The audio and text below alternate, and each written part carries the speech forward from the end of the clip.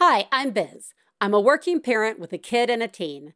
It's been 10 years since the show began, and a lot has changed on the show and in the world.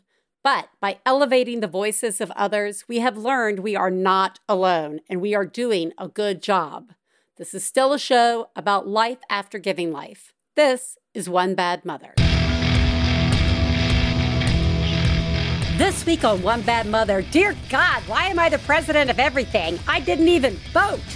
We talk about household gender inequality with Kate Mangino, author of Equal Partners. Plus, Biz saw a change.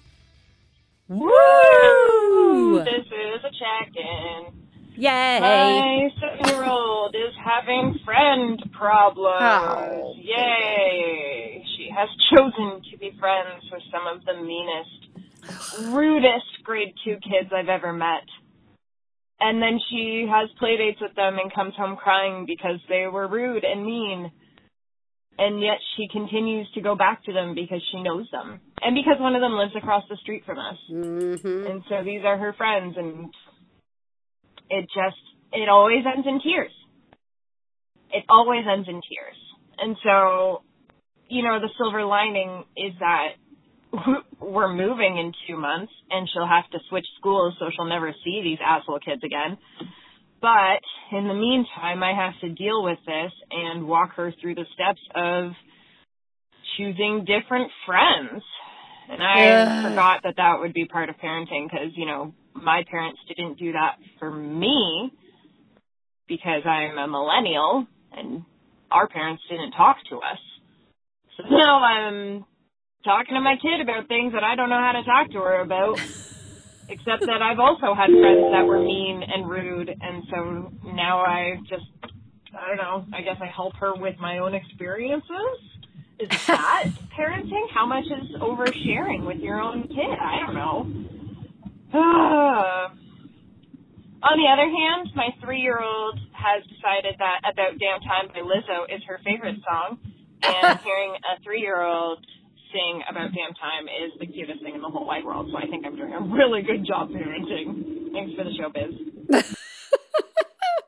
You are doing a really good job parenting. And yes, it turns out sharing your own personal experiences with your children is a form of parenting. How much is too much? I can't quite pinpoint the moment that I've overshared, but I have. But you know what? That's part of it. And quite honestly, by talking to your kid about this, if you choose to talk to your kid about it, might help. And, you never know, but you got to try. And like you said, you're moving in 2 months. So goodbye, horrible children. Friends are hard at that age because, they don't really have the exact experience to be friends. And I used to get really mad watching Daniel Tiger and Curious George and all these shows in which kids have these really healthy relationships with each other. And I'm like, how did they emotionally develop like that? That is not what children are like. Children are inherently selfish and needy and don't understand social cues. So I just can't, it's hard. But to me, it sounds like you're doing an amazing, amazing job. Good job. Also, good job with the Lizzo song. I think that's genius. All right, here I have a story. This story goes out to everybody who has been with me since the beginning. It is an Ellis story. So earlier this week, I was taking the kids to school, and before we walked out the door, somebody's bucket, Ellis's bucket, got one extra splash of water in it. I'm talking emotional buckets, and it spilled. Something very small caused an epic meltdown, as well as a huge surge in feelings, and then controlling the feelings, and then collapsing on the floor and crying, and we had to get to school, right? So I managed to get us into the car, and we go off to school, and Ellis is still pretty upset in the car, and we drop Raiden off, and then we have probably 20 minutes before school starts for Ellis, because Raiden's school's earlier, blah, blah, blah. So I say, why don't we just hang out in the back seat for a little while? And as we're hanging out, Ellis begins to explain how they feel that they can't share their big emotions at school, that that's not allowed. And I'm like, honey, that is not the school we go to. I'm pretty sure it's allowed. But okay, listening. And that they are too old to have big feelings, right? That like, now he's in 3rd grade. Kids don't have meltdowns now. And I was like, you know what? I wonder if we should go in and talk to somebody that you like at the school. So we started with the learning specialist who has worked with Ellis in the past, and they were like, oh, we talked straw that broke the camel's back. We talked about the big emotion surging and then trying to find ways to calm it down. And then they began to talk about calm down spots in the classroom. And Ellis is like, I do not have a calm down spot in the classroom. And the learning specialist is like, are you sure? Every class has one. I do not. I'm like, oh, well, then we should talk to your teachers and see where one is. And then they also they gave an example of an older kid just last week having really big emotions and needing to just walk around the school. And Ellis was like, I could do that? And they were like, yes. And so I said, all right, this is good. You know what? Maybe you can speak to your teachers about this too. And Ellis was like, okay, maybe. But then it's time for school to start. So I already know the kids are up in the classroom. So I say, Ellis, do you want me to walk you up to class? And they said, yes. So we go up to the classroom. Turns out it's PE. And so it's just Ellis's teacher in there, one of Ellis's teachers. And so I was like, Ellis, do you want to talk about it? And so Ellis goes up, explains the big emotions, explains what they're feeling. The teacher's like, oh, I have those big emotions too. And there's a great calm down spot in our little reading area. And yeah, what's a good hand signal for knowing when you need to just get up and walk? You don't even have to say anything. And then in comes the other teacher who's like, hey, Ellis, do you want to go to PE? And Ellis is like, first, I need to tell you something. And I'm like, do you need me here? And Ellis is like, goodbye. And then I found out later that they talked about this as a whole class. And Ellis had a chance to ask everybody in the class, do you have big emotions? Everybody raised their hand. And now Ellis helped establish that there's this calm down spot and that you can go walk and blah, blah, blah, blah, blah. The thing is I witnessed my child go from big emotions, overwhelming, scared and upset, to confidence, to self-advocation. And it was so fucking awesome. It was amazing. And what was really great was that they were learning they could take care of it on their own and that I didn't have to be the person who came in and like regulated emotions for all the different people, blah, blah, blah, blah, blah, which I think ties in really nicely to what we're going to talk about today with our guest about household chores and inequality, which includes emotional labor. Please take a moment to remember, if you're friends of the hosts of One Bad Mother, you should assume that when we talk about other moms, we're talking about you. If you are married to the host of One Bad Mother, we definitely are talking about you. Nothing we say constitutes professional parenting advice. Biz and Teresa's children are brilliant, lovely, and exceedingly extraordinary. Nothing said on this podcast about them implies otherwise. Everybody, I am so excited and fired up because I am about to start talking with Kate Mangino, PhD, who is a gender expert and professional facilitator who works with international nonprofit organizations to promote positive social change. She has written and delivered curricula in over 20 countries about issues such as gender equality, women's empowerment, healthy masculinity, HIV prevention, and early and forced childhood marriage. She brings her lens of gender and social change to her debut book, Equal Partners, which addresses household gender inequality in the United States and offers practical advice as to what each of us can do to rewrite gender norms. Welcome, Kate. Should I call you doctor? You worked hard for it. I did, but please call me Kate. All right. Can I call you Dr. Kate? I mean, I can't help you if you're sick. I'm not that kind of doctor. Right, it's fair, but it was still a ton of work. Amen.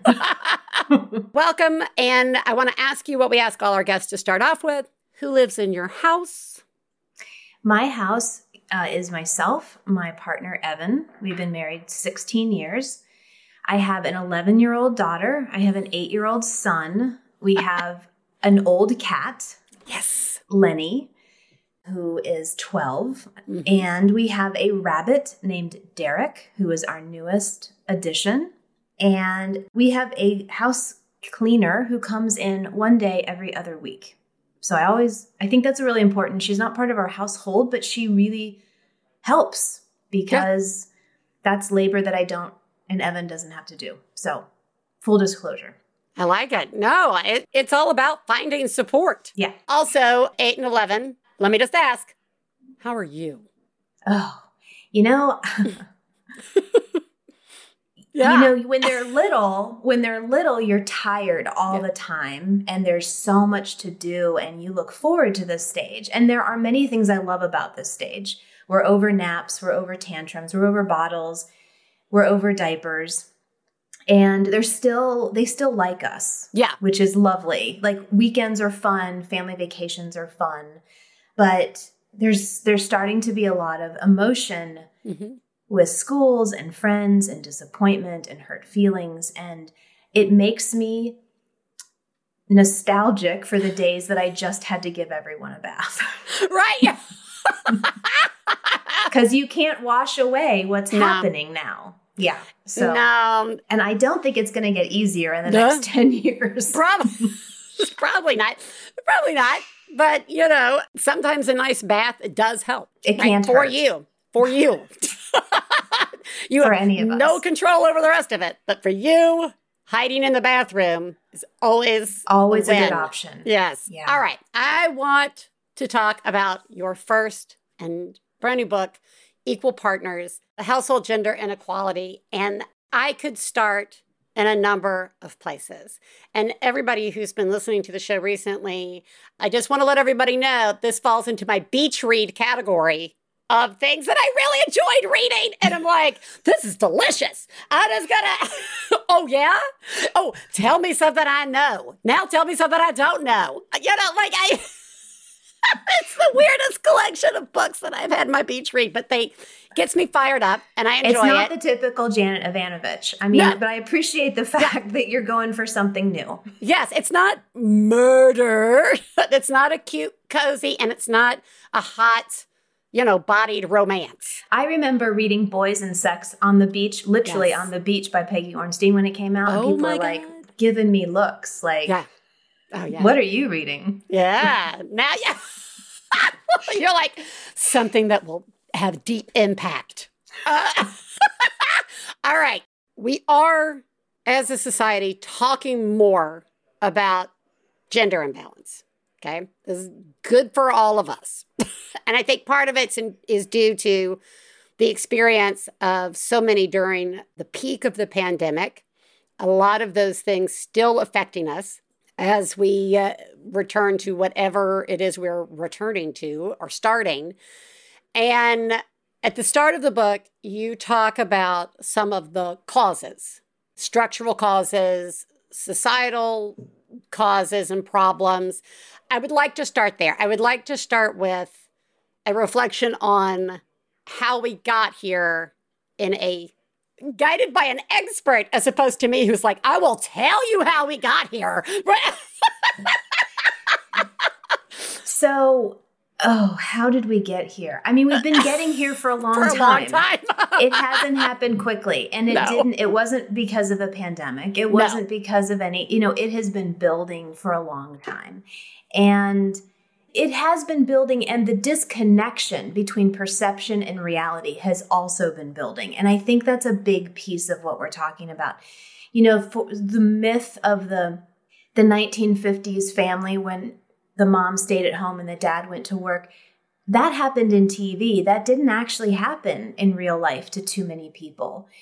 For some, but there's plenty of families that have always had to do working people.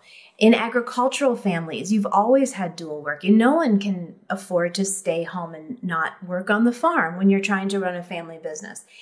And the other thing that's been building is the conversation around gender and households has been way too heteronormative for too long, where there's this assumption that it's a different sex couple. And we've also had this assumption that it has to include kids, because it doesn't. And it happens with or without kids. So I think, just as a broad overview of how we got here, I think it's social. I think it's structural. I think those two things connect with each other. So then the structural starts to influence the social. And it has just led us to this boiling point where we had a pandemic. We were all shoved in our homes. Our support networks were cut off overnight. We no longer had aftercare and dog walkers and grandparents to help. We had nothing. And I think that the collapse that we all saw was just the end result of a system that was held together with bubble gum and Band-Aids for way too long. Well, and good PR in the sense of television.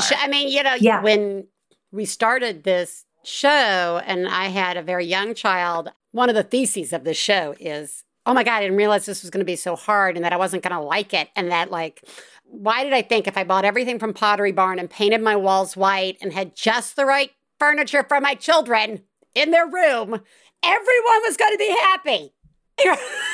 Right? Yeah. I grew up on the Brady Bunch and reruns of Father Knows Best. And, I will readily admit I wanted to live that fantasy. Okay. There was something, appealing about it. And I'll be able to do this. I don't want to go to an office. I've got to stay home and it's going to be great. It fucking sucked. It was hard. And I say all of this because I've been having conversations with parents for a while now. And one of the things that I see and that you touch on in the book is this self-responsibility, right? We know that there is an imbalance in household duties as well as emotional responsibilities. Yes. And the narrative that I hear more and more in different formats is, I was talking to a mom at the school the other day, and she was saying, I was asking about sleep because she has a baby and a, preschooler. And she says, you know what? I just take the kids in the bed in the night responsibility because, my partner, who's a great partner, but when they don't get sleep, it's a real shit show in the morning. Then we're all fucked. We're all so we're I'm all just out going of to take whack. one for the so team. I'll just take one for the team. And half the time, I don't even think there's been a discussion about it. Yeah. Right? It's just fucking easier. So I want to start by looking at when you do have kids in your house, however they got there. I want to hear your thoughts on that narrative that people in partnerships take on. I think it's a really important narrative. I think it's something a lot of us can understand. It resonates with me that the idea that it's more efficient, it's less disruptive, it's more amenable to everyone if I just do it. And I'm the silent, I take one for the team and I just do it and I suck it up and I get out during the night because I've learned how to function on 5 hours of sleep. Or I just suck it up and I do this because for whatever reason. I think we've all learned how to do that. I think that the harm in that is we perpetuate the inequality that we detest. And so as a feminist, I would never in a million years tell anyone what they should or should not do. I think we all have to make decisions for ourselves, and I respect the decision that everyone makes for themselves. I just am the person who's posing the question to say, consider the harm that potentially could come from always doing that, because instead of addressing the inequalities that you don't like, you're sort of bolstering them by default, right? If you don't speak up, we just perpetuate the status quo.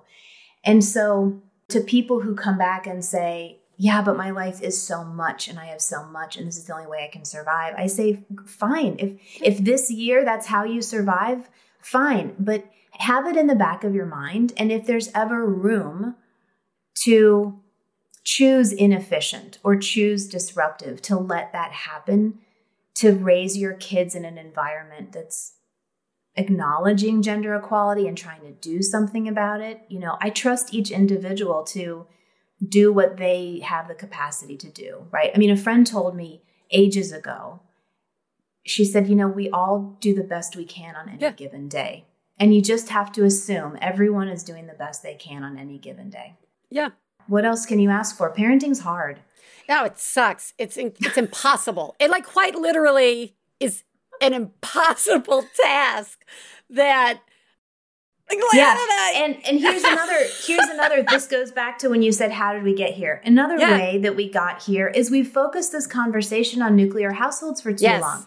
You're giving an insurmountable task to two people to say, oh, on top of everything else you have going on, could you also solve gender inequality? This happened long before any of us were born. It's greater than any one person or any one family can solve. And so another big message of the book is to say, hey, grandparents, hey, aunts and uncles, neighbors, friends with no kids, faith community, wherever you are, if you value gender equality, there's something you can do to help it, right? You don't have to be a parent and you don't have to have little kids and you don't even have to have a partner. Yeah. But just to be aware of it, to be aware of the language that we use, the assumptions that we make, how we treat people in the office. I just think this is a conversation that needs to be at the community level. We're talking about the household, but it can't stay in the household. Well, no, the household is a secret, hidden place where we keep all of our secrets and all of our dirty laundry, and we're not supposed to talk about it. But I want to talk about it. I appreciate your saying everybody's got to do the best they can in their situations, and is also important to acknowledge that many are in situations in which choices are made for their safety, choices are made due to financial limitations, all sorts of things. With that said, having access to the knowledge of the imbalance, right? It doesn't surprise me, or it wouldn't surprise me if people weren't aware, right? If it just has been something that's traditionally been part of your life and no one said, maybe it shouldn't be that way. Maybe it doesn't have to be this way. I mean, honestly, so many people have had this journey with me. And the way my mom talks about relationships now versus 16 years ago when I got married, totally different. I think that you're right. I think that, and the couples that I interviewed for my book, people ask me a lot, what's the difference between the older couples and the younger couples? I say they came to the same conclusions. The difference is the younger couples met each other with these shared values. Yeah. And the older couples grew together, because the way we talk about gender today and the way we talked about it 30 years ago, we just have words that didn't exist 30 years ago. We have perspectives, we have voices that we didn't have. And so you've had to come on this journey together. Well, when we find ourselves in a place where we're ready to broach this with our support teams or with our partners or with all the people in our lives who can offer us support and help. You talk about in the book, here are 5 facts to have in the back of your head. But your book expands on so many different facts. But so would you share some facts that will help us? Because I'm with you. I'm oh, it's back there. And I'm not thinking about it until suddenly I realize I am regulating my own emotions so I can emotionally regulate everybody else in this house so that they don't. But who's regulating for me? Right. I mean, I just find you at the barbecue, right? Yeah. And some, Egypt says something nasty to you and you're trying to think of the right comeback and words fail you. And then you go home and then you're mad at yourself that night because in the moment you weren't able to prove your point. So that's sort of why I came up with a couple of statistics. Is sort of take a picture of this and just have it on your phone so you can be excuse me. So one statistic which is good is that we have chore journals that date back to the 60s. which is fantastic. So we have all this data from decades of sort of looking at household balance. Now, downside, they look at different sex relationships, which doesn't only helps one segment of our population. But we know in 1965, men did 15% of the housework, 1-5. By 1985, they did 33%. So huge social change between 1965 and 1985, which also mirrors women's participation in the workforce. So we saw more women in the workforce and more men in the household, and that's interesting. Between 1985 and now, that has moved from 33% to 35%. Ouch! Which in my mind kind of is like a plateau. Like I could bicycle up 2%. That's not much. And I'm not fit. So that's not impressive. So if you look at sort of generation, like the millennials didn't really do much with household. So I think, when people assume we're changing, aren't we naturally changing? Young people, they seem so gender fluid and, yes, but it's not transitioning to household behavior yet that we have been able to detect. So I think that's a really good thing to know. And today in 2022, the average household, both partners work, both partners contribute to family income, and 2/3 of the work falls on one person and 1/3 of the work falls on the other. I refer to this as the male role and female role in my book because I don't want to link it to our gender identity because these are behaviors. These are not biological. I have had many male readers who have written me and just said, thank you, because I have felt invisible because I am the cognitive labor of my home. Yeah. My wife earns money. She's emotionally distant. And all of the frustrations that you talk about in your book are frustrations I have. Yeah. And plenty of same-sex and queer couples have reached out to me with the same message saying, we're battling the same thing, but it's not about gender identity. It's just about social patterns, really, more than anything.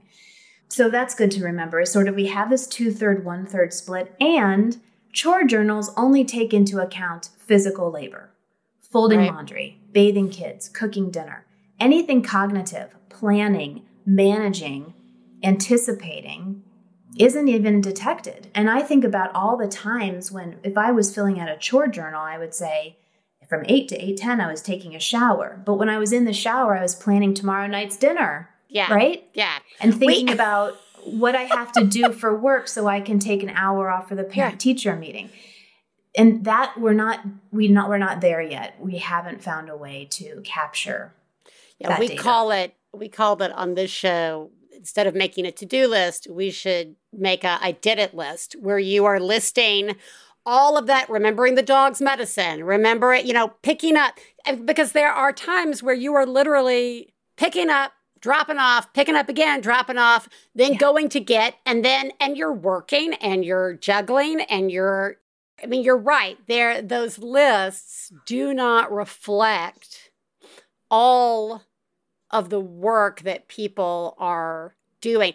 What I also thought was interesting was a look at what the jobs were that people took on, that like a lot of the jobs traditionally taken on by men in these traditional relationships were jobs that if they just decided not to do it that day, it didn't have a huge impact, like mowing the lawn. Well, I do lawn and I keep the house all that stuff. If the sink leaks, if the light bulb's not changed, it's okay, right? Yeah. Like versus they're not having groceries picked up or exactly right. Yeah.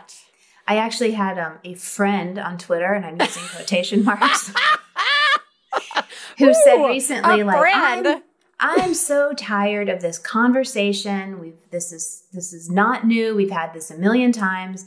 It's so dull. You've added nothing new to the world. My wife and I have perfect balance. I do the outside. She does the inside. I don't see what the problem is. And I didn't say anything back because you are so smart. Because there's no reason to say anything back.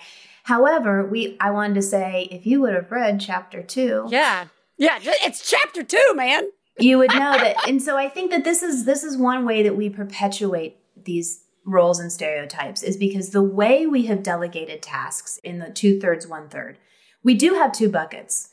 one person isn't doing 0 and one person isn't doing 100. We have delegated. And there's a false, this is the difference between reality and perception. There's a perception that they're equal buckets, but the reality is they're very unequal buckets. And you have one person doing way more work than the other person. I think that indoor, outdoor is one way that happens. I think having a manager and a helper is another way that happens. Yeah. I hear men say all the time, my wife is the manager of the house and I'm always happy to help her out. Like, I don't want to help her. I don't want to have to give you a list of things to do. Yeah. I don't want to manage your stuff. Right. It's another task to manage. Do. And then heaven forbid you remind them and then you're a nag. Right. Yes. We've been in that. I think we have married a feminist and all of these good things. And as our relationship progresses, things get equal, even more and more, to the point where sometimes I'm like, do I feel bad that I'm just never raising my hand to do dinner anymore? And then I'm like, no, I don't, because for like 6 of those years while he worked and traveled, I was making dinner and I thought I was going to, break my foot. I was so sick of dinner. Yeah. But the thing is that we've had those conversations about the nagging, about like saying, I brought to you these concerns. We've had this discussion, but the cycle is, I know you hear, and then a week passes and it's not done, and 2 weeks passes and it's not done. And it's become this situation in which now I'm putting in energy realizing that something hasn't gotten done. I'm trying to set my boundary to not just fucking do it. And I'm having to ask you, which then makes me, even though you don't see me as a nag, I feel like I'm like a cartoon stereotype. And this was not a one and done conversation, right? So I think that is an important thing to bring up, that these are conversations that we have to develop and evolve and work with. How are ways to start those conversations? How do we start them, move through them, whatever? Yeah, I mean, because every family is going to be a different outcome. But so I think the best place to start it is with younger people. So start it with teenagers, start it with your nieces and your nephews, or if you have older kids, or if you make it, there are some things that aren't talked about is with younger. And because when you're 22 and you're in love and it's like your relationship is physical, you're not going to talk about who's going to pick up the kid in 15 years. Who cares? But we need to put it on the radar of younger people that this is a major problem now, and it's not fixing itself without some intentional work. And so it's, I don't think anyone who's 17 is going to pick up my book, and that's totally fine. But someone who's 45 might pick it up and then have that conversation with a niece or a younger cousin and just be like, for example, here's some questions you might want to go over if you're thinking of moving in with someone. Or, it just kind of helps talk to people and put this, we have to talk to everyone. Like, if you're interested in having a partner someday, here's some things you need to be thinking about. I think it just makes you a good human. But so that's like my number one thing, is that we're not talking about this with younger people. It's like miscarriage. Like, no one talks about a miscarriage until it happens. Oh, well, we should be talking about it all the time. Anyway, whatever. Exactly, because we've had that show multiple times. Okay, so I'm just saying, but this is one of those topics that you just have to talk about, even though it's uncomfortable, because until we talk about it, it's not going to get any better. Then if you're in it, if you're in a relationship and you want to change your own dynamic with your own partner, I think a great way to start is take it as much as humanly possible away from you and me and talk about the fact that, like, that's what happened to me. These are social patterns that are happening broadly. We have data to show that there are thousands of partnerships all over North America and beyond falling into these, and it's having a negative output for both of us.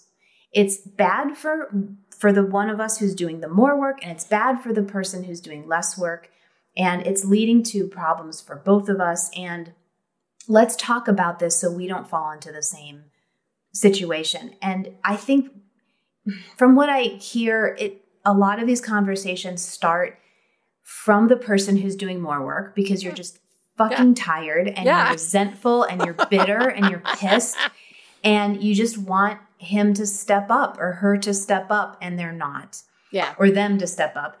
And so because you come from this place of bitterness and resentment, it gets angry and it gets personal very quickly. Of course. And so as much as you can pull it back up to gender norms, I'm mad at gender norms. I'm not mad at you. And I also want, tell me what gender norms make you uncomfortable. What are you doing that you don't want to do? Yeah. It could be your partner is also doing a whole bunch of stuff they're not happy about because they feel like they have to, but you don't know it because you've never had that conversation. So find a space where, yes, you can vent and you listen to them vent, and you might learn something. I mean, I had a young woman living with her boyfriend, no kids, and she said, she started the conversation by saying, what are you frustrated with? And all this stuff came out that he felt like he was pushed out of the home and he had to do all of this, work stuff and make a certain amount of money or else she wouldn't. And she was just like, oh my God, no, that's crazy. I don't feel that way. Why do you think that? And so, but she's like, I never would have asked him those questions had I not read your book and kind of come at it from more of a social conversation as opposed to you and me. I don't know. I mean, that could fail too, but at least that's another tactic. Well, but I mean, I am a huge believer in talking about the stuff that's not talked about and talking about it earlier. Rather, it's only uncomfortable because we don't talk about it, right? Yes. I no longer find those conversations uncomfortable because we have them all the time. And I deserve and my partner deserves to be heard, right? Yeah. But I think, and you do such a nice job in this book focusing on how the same structural and social norms of the past affect women, gender. I mean, it's also having a bad impact on men. This notion of breadwinner, this notion of a certain amount, or I have no value, or the be a man, or the toughen up. And it's just as destructive. So I really value. I mean, if you're going to be, I am of a feminist mind that it's all of us, right? So I think that's really important. I want to end on, I love the word expert. It always tickles me. But you got your doctorate, so you get to be an expert. But, so my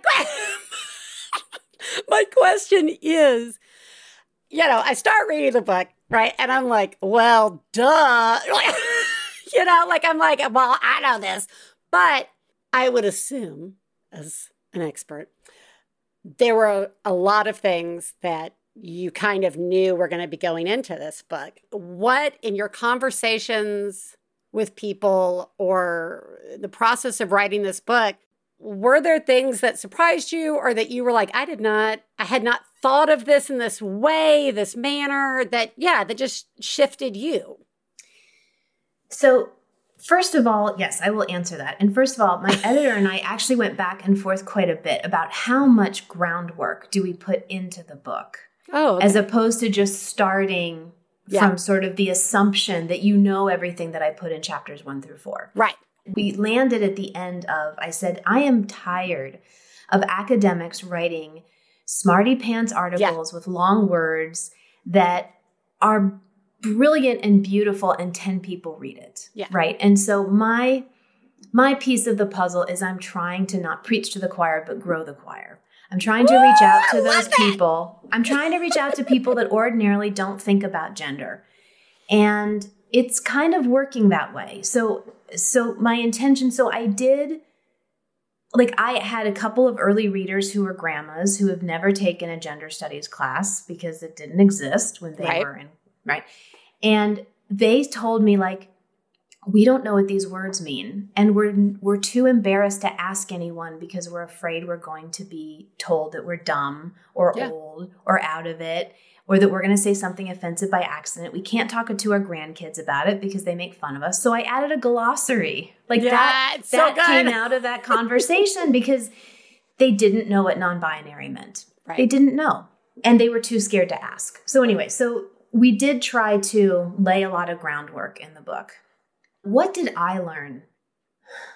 The number one thing that I learned was that when I interviewed equal partners, I thought I was going to figure out something amazing that was going to be the title of my book and get me world fame. Like, to be an equal partner, you have to have an older sister. Or you ate Cheerios as a child. Like, I was hoping, like, I dug into these men's lives to such an extent that I thought there has to be a link between these 40 people. There was no link. And that was super frustrating for me. I mean, I found threads. Yeah. But there was nothing that all of these 40 people had. And I was like, oh my God, if I can't find a link between 40, there's no way you can find one between 40,000 or 4 million. But here's the lovely part, is that it's all about agency and it's all about support networks. That's what the link was, is they all finally decided, like, screw social norms. This is how I want my partnership to be. I'm going to work against structural norms. I'm going to stand up against my family. I'm not going to let the guys at work needling me get to me. I'm going to do this. And none of them did it on their own. Some of them, it was their partner who really helped them. Some of them, it was friend groups. Some of them, it was ex-partners that got them there. Aunts and uncles, camp counselors.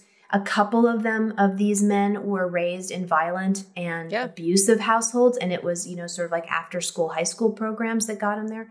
So it's a combination of agency and support, but anyone can be an equal partner. And that helps me now when I hear men, particularly older, white, straight, cis men, will say, that's just not the way I was raised. Bullshit. That's just not an excuse anymore. I don't care how you were raised, because all these people were raised to be the manly breadwinner too. And they've chosen a different path. So I think I've learned it's more about the future and less about the past. Does that make sense? It makes sense. Yeah. I mean, it's also what was coming to mind was, the only limitations are the limitations you put on yourself. I mean, like, we all walk around with baggage and narratives based on our own life experiences. And Lord knows, if a kid winds up in your house, that'll bring up all kind of fun stuff and hopefully make you question and, revisit and relook at where those things come from. Yeah. And I want to say how much I appreciate the work. I agree that the book, growing up writing book reports and blah, blah, blah in school, my mother would always proofread everything. And she would say, same comment every time. Write it as if the person reading it has never read the book, right? And which is always such a good point. And I have applied that to multiple things in my life, not just book reports. And you're right. I mean, gender studies minor, blah, blah, blah. I've been doing the show. I'm a person. Right, you're up here. We can have this. Yeah. Right. We can have this conversation, but not everybody has, which is actually more normal. So, who aren't treating this as a beach read.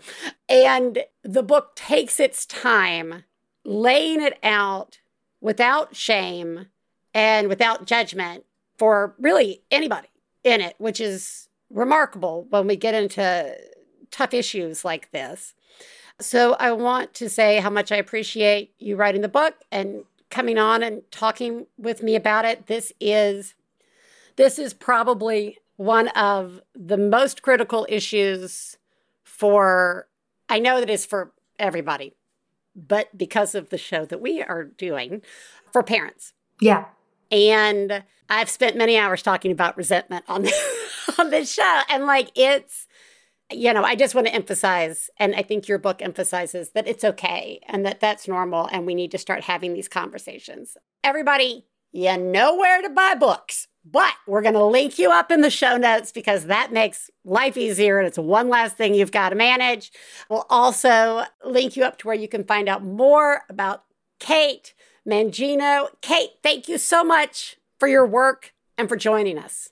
Thank you so much for having me. This was a truly lovely way to spend a Friday afternoon. Wonder. I agree.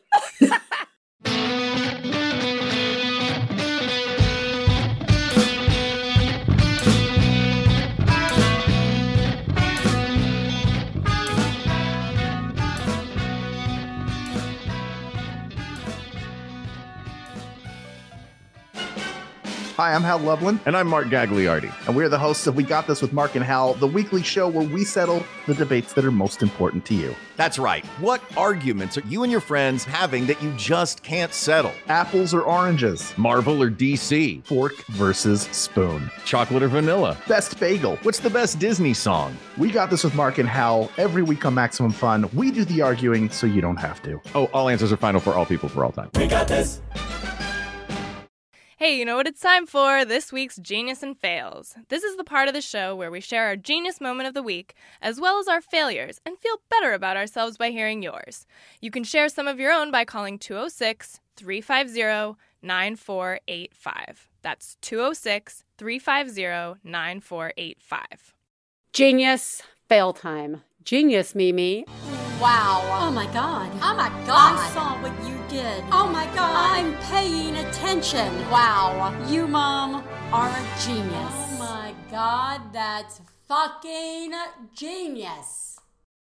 Okay, I will. On Saturday, I just announced to Stefan that I just really needed to be in my room, crafting around, making some art. And I needed it. I needed it. And it happened. And I painted and I glued little weird odds and ends to things and just did a bunch of weird art stuff. And it was so nice. It was so nice. This is a genius. This morning, my daughter dropped something extremely heavy on her bare foot by accident and started howling and screaming and was in a lot of pain. And my first genius was that I remained calm. My second genius was that I asked her if she would like me to put some peanut butter on her foot so that the dog could lick it off, at which point she started laughing through her tears and agreed to it. And so I did this, and the dog did lick it off, and she instantly felt better. I didn't need an ice pack. I didn't need Band-Aids. I didn't need anything else. It was all over within 5 minutes, and I felt like such a genius and wanted to let you all know. Thanks so much for the show. You're doing a great job. Oh, my gosh. So are you. See, that is just some grade A quality genius parenting right there. Little distraction, little excitement, a little something completely ridiculous. And it's really sweet. That's such a sweet little thing. That's such a good job. You are totally a genius. You are amazing. Failures. Fail, fail, fail, fail. You suck. Okay. As stated, I am the parent organization president at our school because I like to do more than I should. And we were planning an event for a middle school and high school potluck for families. Now, for 3 weeks, I worked on making sure that faculty would be there, communicating this to the school, sent it out in emails, posted it on the school Instagram. I mean, I am living middle school potluck in my mind. And the night before, Raiden walks up and says, "There's a potluck?" And is so upset that all of their friends know about this potluck and that they don't know about this potluck. And which is a huge anxiety trigger for Raiden. And I just was I wanted to somehow fix it and backtrack it and I don't know, blame someone else is quite honestly what I wanted to do. But I just had to say, yeah, do you know how weird that sounds to say, I don't know why I didn't tell you? And I know it's just because we're all juggling a lot and we're remembering a lot of schedules and blah, blah, blah, blah, blah.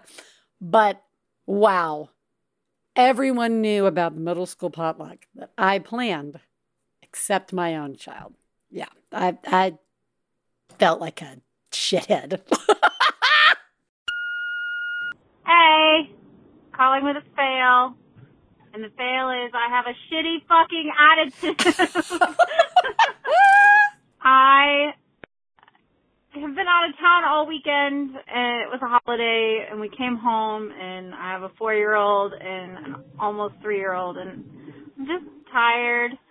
And then I had to get up and go to work at 6:30 in the fucking morning, so I didn't see my kids when they woke up, which is, it's fine. It's not abnormal. It's just not normal. And then an outing that I was supposed to have last week with friends was rescheduled for tonight. So I was out of town all weekend. I didn't see my kids when they woke up this morning. I got to pick them up from daycare and get them home and settled. But now I'm leaving again to go do this thing that's really fun. But I just have a really shitty fucking attitude about it. And that's my fail, is that I'm supposed to be doing something fun. And all I want to do is be at home and be miserable with my kids. So I'm going to try and channel some fun times to have with my friends that I haven't seen in a long time, while also trying to ignore the fact that my fridge is empty. I haven't seen my kids except for maybe like a half hour today. And I still have to deal with all the stuff from being out of town for a long weekend. Oh, woe is me. I was out of town for a long weekend with extended family. See, I have a really shitty fucking attitude, and I will try to work on that. Thanks for listening. Bye. Yeah. Your fail is not coming back from an extended weekend, relaxed, revived, and ready to jump in with both feet into perfect, happy parenting. How dare you? How dare you? You are doing a horrible job. You are the greatest mom I've ever known. I love you, I love you. When I have a problem, I call you on the phone. I love you, I love you. Most game shows quiz contestants about topics they don't even care about. But for 100 episodes, the Go Fact Yourself podcast has asked celebrity guests trivia about topics they choose for themselves. And introduced them to some of their personal heroes along the way. Oh my gosh. Shut up! I feel like I'm gonna cry. Oh my stars.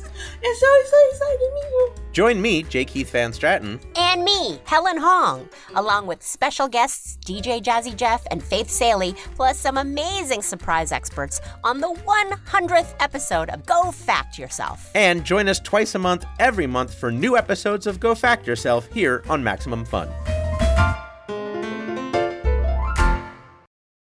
All right, everybody. It's time to listen to a mom have a breakdown. Good morning. I just need somewhere to put this. I don't know what it is. I just dropped my kindergartner off at school and took him to the little line where they all line up. And this little angel-faced kindergartner who was right in line in front of him looks at me and they go, hey, he's a little bit bad sometimes. And I'm well aware of how my child behaves. And I was disappointed that he's already has a reputation, not even a month into school. We're going to therapy today to continue to work on behaviors. We're really doing our best. But I'm really pleased with how I handle it. How I handled it. I looked at that kid and I said, oh, well, we're all a little bad sometimes, aren't we? And they said, yeah. So I don't know. We're all doing our best. All right. Bye. You are doing such a good job. And you're right. You responded correctly. You did not lean into that angel-faced little girl and say, Fuck you. All right. First off, we got to look at our language. If a small preschool child says that a kid is bad, that is from the perspective of somebody who doesn't have a lot of language and can only really comprehend quote unquote good and bad, right? And then we got to dig into like what is good and bad in the world of preschool and kindergarten and even elementary school. Is it good if you can sit still? Or and are you bad if you can't? I mean, this is something we really are trying to look at least I hope, as a society, because kids do not know how to regulate their emotions yet. We talked about this with biting, right? Like some kids, Ellis has to jump. Ellis jumps and jumps and jumps at school when they are happy or when they are thinking and they are having a good time. But we have learned that wasn't something that ever just left, right? Like we're like, and I think that's going to be around for a long time. But because we didn't treat it like a societal good or bad norm, we're able to communicate it with the teachers, and the teachers are able to know your baby, my friend, is doing their best. They are doing a good job. And I'm not like, it is so good that you are getting therapy for your family, for you and the child. One of the things I think I just never realized about parenting until like well into the game was that the more I sort of emotionally fought who my children were, because they weren't what I don't know, imagined or thought or weren't me or whatever. And I changed the question to how do I best parent, support, and love who they are? It just made a huge difference.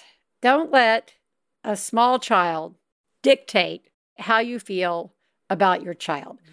And I say that knowing how triggering it is when a kid, oh my God, I can remember this kid in kindergarten who came up when Ellis was in kindergarten, who came up to me. Now this kid always, if Ellis said, don't tell my mom, I want to tell my mom, like this thing that happened in class, that kid would immediately tell me, right? Which triggered Ellis, which made Ellis be like, right? And I'm like, Jesus Christ, kid, what is your problem?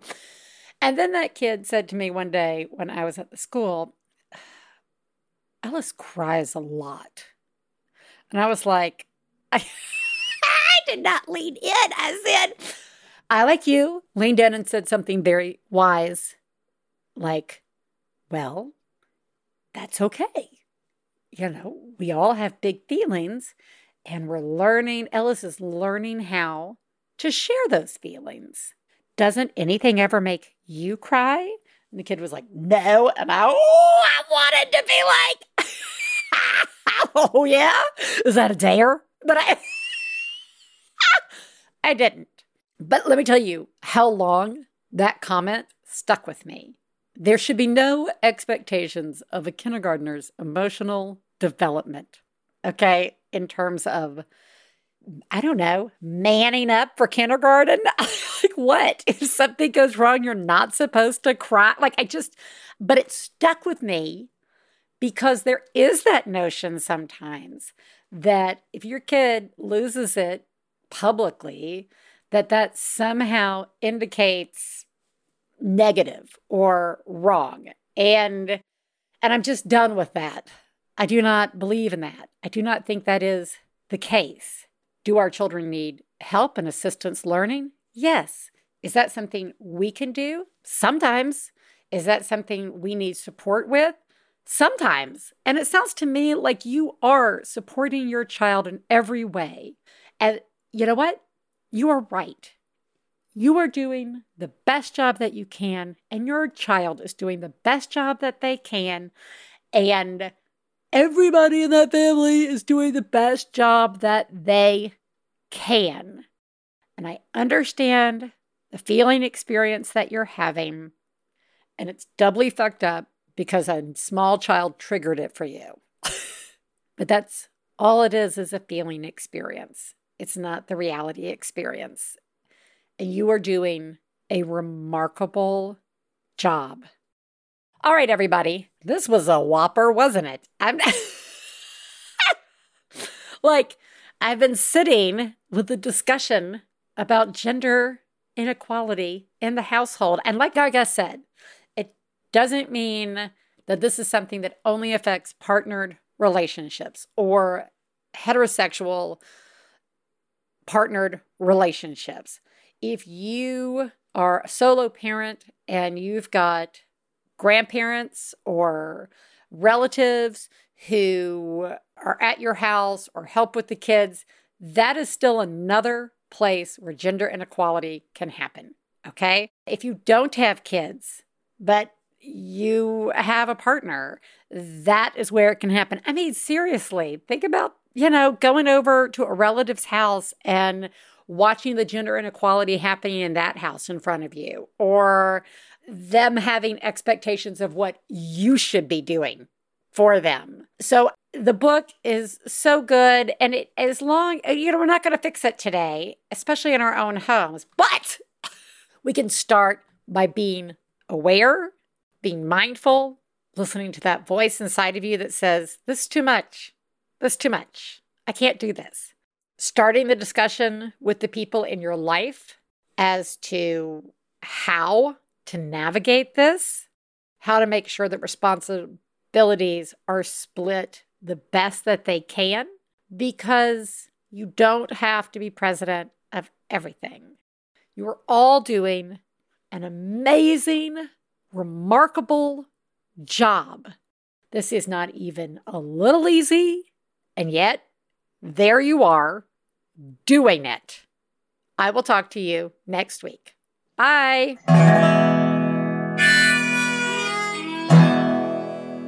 I got the low down mama blues. I got the low down mama blues.